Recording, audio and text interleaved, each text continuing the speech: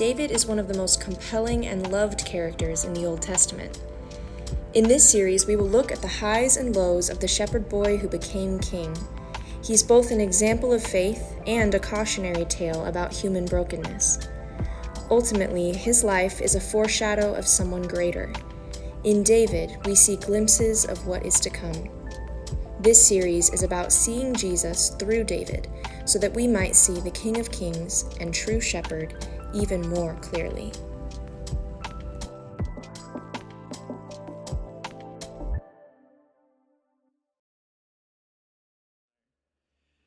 My name is Raul. If we haven't met before, it's good to have you with us. And this morning we are continuing with part 2 of our David series from 1st and 2nd Samuel. And as the title suggests, this is a series on the life of David, which ultimately points to Jesus as the true king without pride or fault. It is him who can faithfully provide and protect us as we put our trust in him. And so it's a bit of a journey to get to David, and it involves two main characters.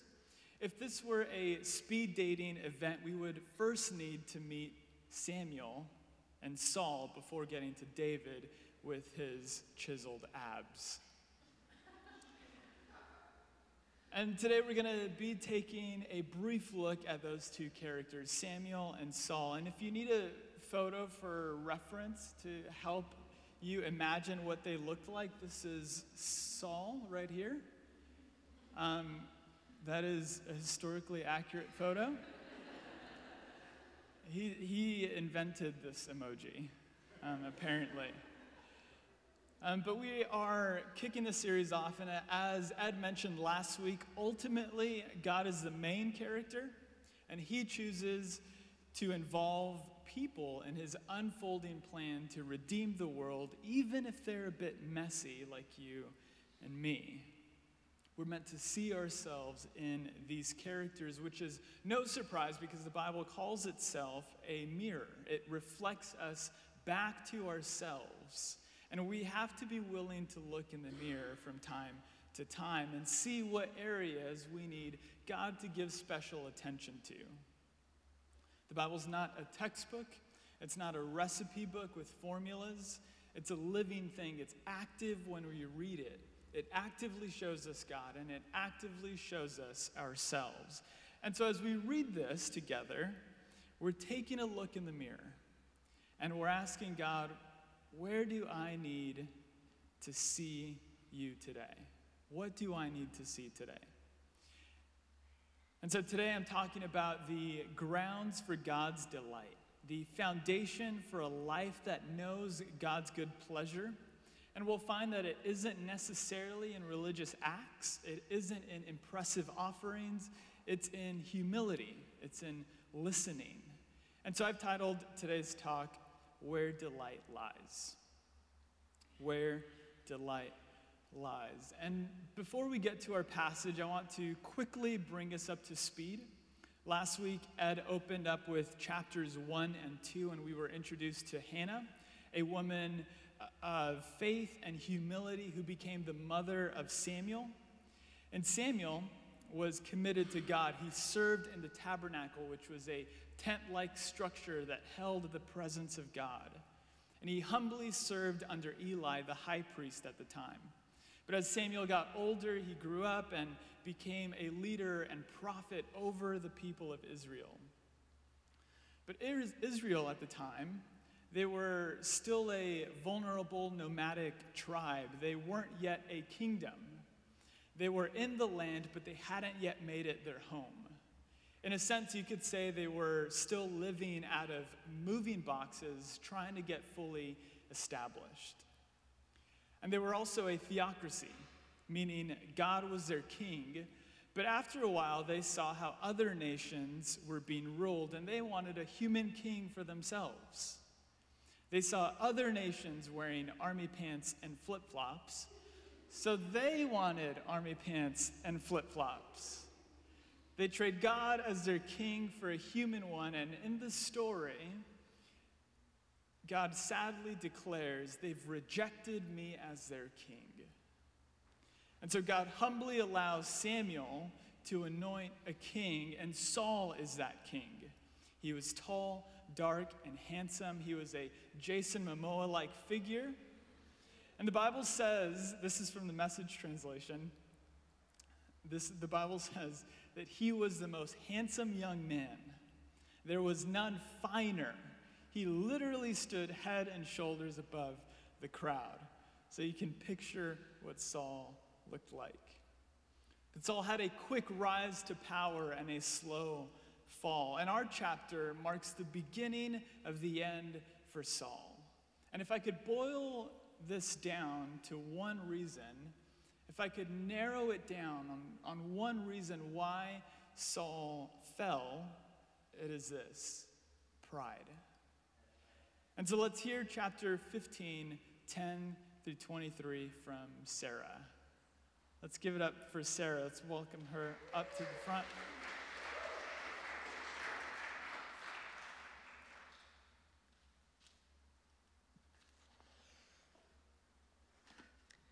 Then the word of the Lord came to Samuel.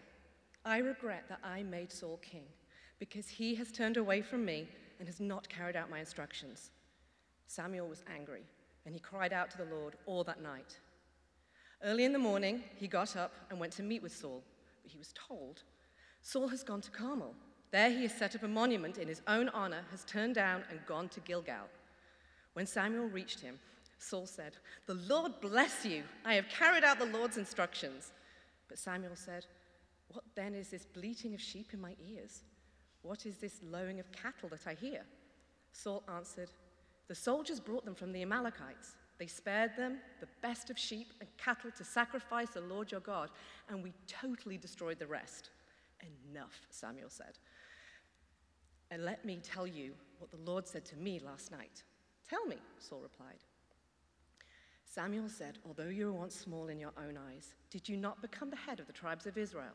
The Lord anointed you king over Israel, and he sent you on a mission saying, Go and completely destroy those wicked people, the Amalekites. Wage war against them until you have wiped them out. Why did you not obey the Lord? Why did you pounce on the plunder and do evil in the eyes of the Lord? But I did obey the Lord, Saul said. I went on the mission the Lord assigned me. I completely destroyed the Amalekites and brought back Agag, their king. The soldiers took the sheep and the cattle from the plunder, the best of what was devoted to God, in order to sacrifice them to the Lord your God at Gilgal. But Samuel replied, Does the Lord delight in burnt offerings and sacrifices as much as in obeying the Lord? To obey is better than sacrifice, and to heed is better than fat of rams. For rebellion is like the sin of divination, and arrogance like the evil of idolatry. Because you have rejected the word of the Lord, he has rejected you as king. Thank you. Very quickly, I want to point out one thing that most modern readers, myself included, have difficulty with. The build-up to this scene, along with several other scenes in the Old Testament, involves violence. And for nomadic tribes in the ancient Near East, this was a part of their day-to-day. Tribes would at times wage war with one another to secure three things: food, family, and a future. And all of this was tied to land. And so there's no such thing as a pacifist. This is the world that we are reading about, and it is the world of the people that God was involved with. But Jesus, however, is the full revelation of God, who comes not with a sword, but with peace.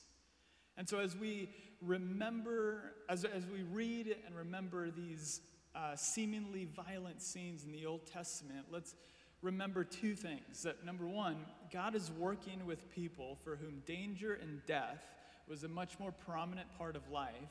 And number two, that Jesus is a full revelation of God who establishes peace among people.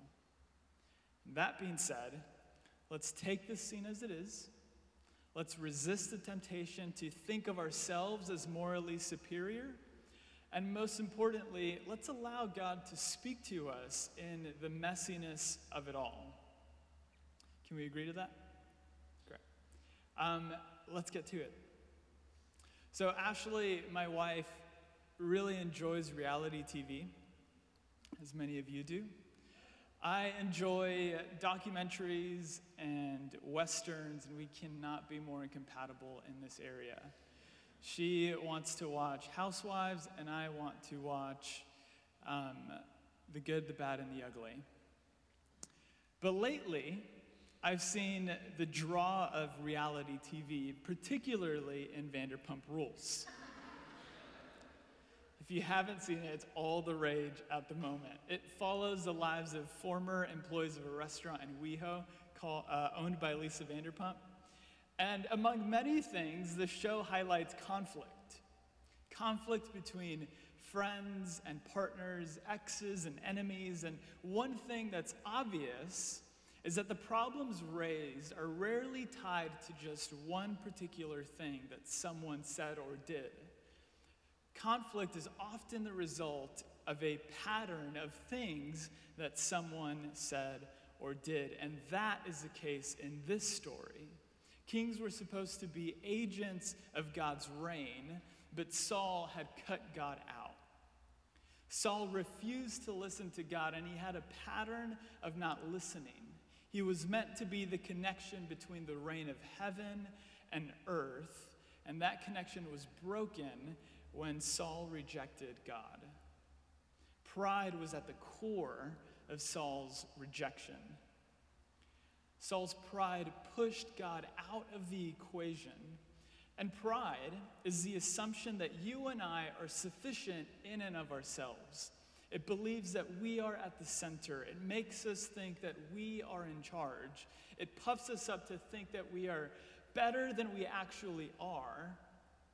And it makes us the ultimate authority in our lives. And naturally, this means that God gets pushed out while we put ourselves at the center. And this was Saul's problem. It's evident when Samuel the prophet goes to look for Saul, and he hears that Saul is over at Carmel building a monument to himself. What that monument looked like, I have no idea. My guess is it was a statue of himself, but there's no historical record of that. But the author is telling us that Saul, by this point, had become consumed with himself. Pride had made a home in his heart. Saul pushed God out, but notice what he does. He holds on to the rituals of God. Pride can push God out of our lives and still retain the symbols and the rituals of a life with him. It can push God out of our interior lives while keeping the exterior of a life with him. Or as the prophets say, pride can make us act like we're worshiping God but not mean it. Pride wants the shell of God but not his voice.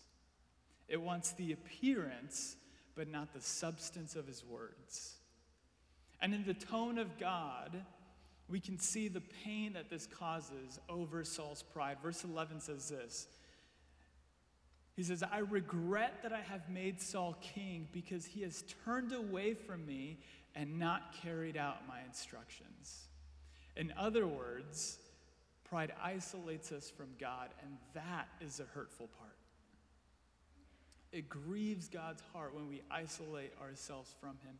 It grieves him because he loves us. It grieves God's heart when in our pride, we isolate him from our pain, from our plans, even from the mundane. Because pride assumes that God is either powerless or he's brainless. That he either can't do what needs to be done, or he isn't smart enough to know what to do. Pride isolates us from God's wisdom and his power. And we are not meant to be without God. We're not meant to be without his wisdom and his power. God wants to be involved. He always knows what to do, and he always has the power to do what needs to be done. But Saul, in rejecting God, in his pride, he pushed God out. And pride also forfeits the anointing. Anointing was a practice throughout the Bible. It was marked by pouring oil over someone's head and covering them. They'd be drenched. It was the ancient form of getting slimed on Nickelodeon. And people and places in the Old Testament were anointed, meaning they were marked for God's purpose. They were marked for service to God. And I grew up in a tradition where anointing was elevated beyond its worth. We were told to go after it, but only a few people had it. And maybe you grew up with that. The preachers were anointed, the prophets were anointed, the old ladies praying in the back of church were anointed. And this means that the anointing had to be respected, it had to be honored. Those considered anointed were put on a pedestal, they were untouchable. And this idea actually comes from a misreading of this book. Because anointing was and is first and foremost for listening. Saul's role was to listen. This idea has been misunderstood among some church traditions. Anointing wasn't to make a name for oneself. It wasn't for special treatment. It wasn't to gain influence. Anointing was and is first and foremost for listening. But Saul, in his pride, forfeited the anointing. In his pride, he made a name for himself. In his pride, he thought he was autonomous. In his pride, he thought he no longer needed to listen. And a good test to see where pride may be lingering in us, because we all have it, is to ask, how am I at listening? How am I at listening? Listening, the word for listening used in this story is more than just hearing. It's more than just hearing sounds. It's the kind of listening that we do when someone we love is sharing something they need from us. It's the kind of listening that we do when we're given wisdom about a difficult decision before us. It's the kind of listening that needs to be observed. It needs to be lived by. It needs to be obeyed. The listening expected from us is one that needs to be lived by. And that is what anointing is for. So Saul is rejected as king, and in his pride, he pushed God out, he aimed to make a name for himself, and he forfeited his anointing. And what the author is doing here is painting a picture for us. Saul is the embodiment of pride, and the author is setting us up for somebody who will embody the opposite of pride, humility. And throughout the scriptures, pride and humility are often contrasted. It's a major theme in the story of the Bible, and the author is painting a picture that Jesus would later give words to when he says this in Luke. He says, all those who exalt themselves will be humbled, and all those who humble themselves will be exalted. So with Saul as the embodiment of pride, the stage is set for David. But David isn't entirely the opposite of Saul. There's one whose humility stretches further in the opposite direction. There's one who's anointed. There is only one who listens perfectly. There is only one whose sacrifice is pure, and his name is Jesus. Jesus is the opposite of Saul. He is the reversal of Saul. He is the counter Saul. Saul is what Joker is to Batman. Saul's pride is the antithesis of Jesus' humility. Jesus succeeds at every point that Saul failed. And Philippians 2 tells us this. Jesus, being in the very nature God, did not consider equality with God something to be used to his own advantage. Rather, he made himself nothing by taking the very nature of a servant, being made in human likeness, and being found in appearance as a man. He humbled himself by becoming obedient to death, even death on a cross. And so unlike Saul, Jesus doesn't use his privilege for his own gain. Jesus voluntarily leaves the power and prestige of heaven.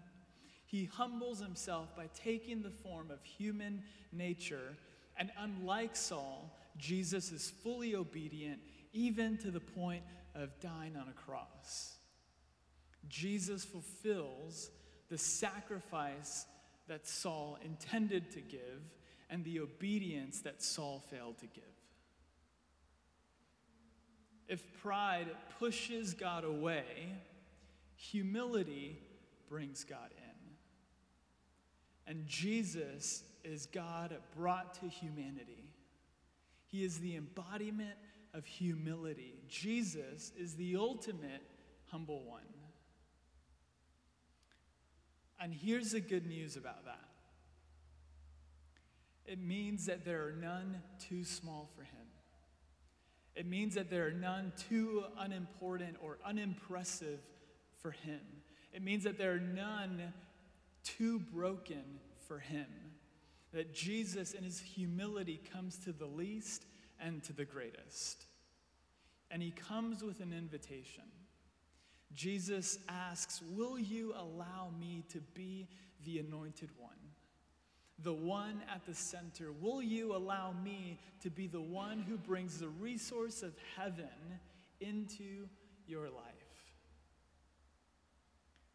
And our response must begin with humility.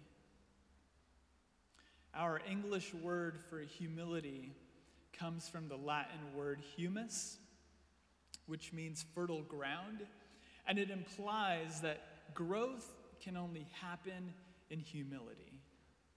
And this is interesting because the word of God is described as what?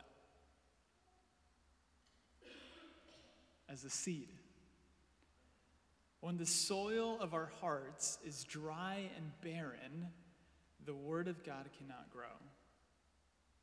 And people are stunted in their growth and in their faith when the soil of their hearts isn't fertile. Saul could no longer grow as a king because pride had made the soil of his heart dry and barren. But on the other hand, when the soil of our hearts is humus, when it's fertile ground, we can listen to the word of God and it can be planted like a seed and grow. And that is when God can move. Have you ever come to church or read your Bible and thought, yeah, I know that verse. I've heard it so many times. I know what you're going to say. When we do this, when this is our approach, in our hearts, it's like we're plucking the seed before it falls. Or if we come into a service and think, that song again, or I wish this person was leading, or that person was speaking, it's like setting up roadblocks that hinder growth. Instead, our posture should be, God, may the soil of my heart be fertile. May the seed of your word be planted in my heart. May I hear your word with freshness. Humility brings God in. It's the soil that welcomes his voice. It is what enables us to listen. And when we listen to God's word and live by it, that is where delight lies. God's delight is in our obedience to his word, not in sacrifice, not in impressive gifts, not in impressive generosity. It's in the simple day-to-day aim to obey, in the aim to listen. It's in a posture of humility. And the best thing is that unlike Saul, we have the Holy Spirit. When we put our faith in Jesus, the Holy Spirit moves into our hearts, and the Spirit energizes us to live by God's words. And thankfully, obedience isn't something that we do on our own. We have the help of the Spirit. Jesus calls the Spirit the ultimate helper.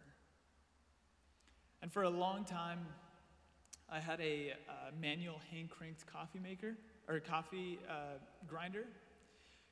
And grinding beans in the morning was always a hassle, especially when I was rushing to get out of the door to get to work.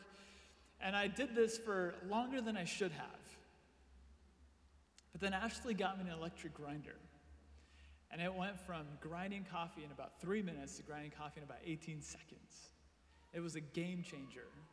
And I think we can think of obedience in the same way. We think of obedience as something that we have to manually do on our own when the Spirit is given to us to energize us. When the Spirit is given to us to give us the tools and the discipline and the faith and the love to be able to live by God's word. In other words, the Spirit energizes us. That's the difference the Holy Spirit makes. And in the letter to Titus, this is what Paul writes. He says, the Spirit teaches us so that we can live sensible, ethical, and godly lives right now by rejecting ungodly lives and the desires of this world.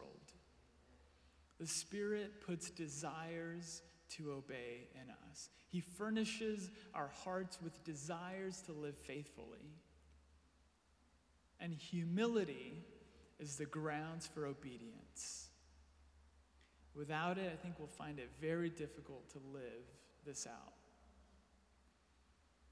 But interestingly, humility isn't something that we gain by focusing on it. It isn't something that we gain. It's not something that we grow in by fixating on it.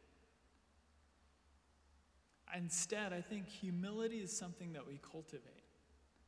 It's like soil. We cultivate it by recognizing that Jesus is greater than us, that his power is greater, that his wisdom is greater, that his love is greater. It trusts that his ways are greater than our ways. If pride clouds truth, humility reveals it.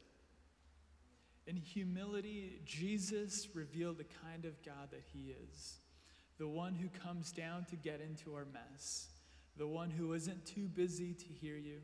The one who isn't drawn away by those with more fame and more prestige. Jesus comes to you in his humility. And our humility grows as we raise him up like we did this morning. As we give him the rightful place in the throne of our hearts. And as I end,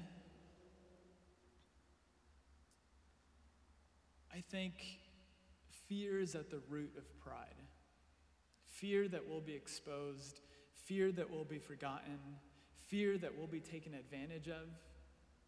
Pride says to us, exalt yourself or you will be forgotten. Put yourself at the center or you will be pushed aside. Fear is at the core of pride. And pride cannot exist where there is no fear. And Jesus, the exalted one, is the one who comes to conquer fear. He's raised to the highest place where none of us can be forgotten, where none of us are too small, where none of us are too insignificant, where none of us are too unimportant. Jesus is exalted to the highest place, and he sees you. This is how that passage in Philippians ends. It says, therefore God exalted him to the highest place and gave him the name that is above every name, that at the name of Jesus every knee should bow in heaven and on earth and under the earth, and every tongue acknowledge that Jesus Christ is Lord, to the glory of God the Father. Jesus, the exalted one, is not out of reach. He's not too important. He's not too busy. Humility means that he can be touched. And his exalted status means that he has the power to transform. And this is what he comes to do. When we humble ourselves, he comes to touch our lives and transform them. And so let us allow Jesus to to be the exalted king that he is. He's not a secretary. He doesn't come to make our appointments. He doesn't come to organize our files, clean up our mess, do all that stuff. He does, but he's more than that. He's not a pet. He is the exalted king. And so as we humbly give ourselves to God, he promises to lift us up. He promises to exalt us, to deliver us from the pit, is the language of Psalms. And the question for us is, will we faithfully give up control to be exalted on his time, or will we fearfully take it into our own hands and make it happen on our terms? Humility is faith lived out, while pride is fear lived out. And we are not people of fear. We are people of faith. Amen?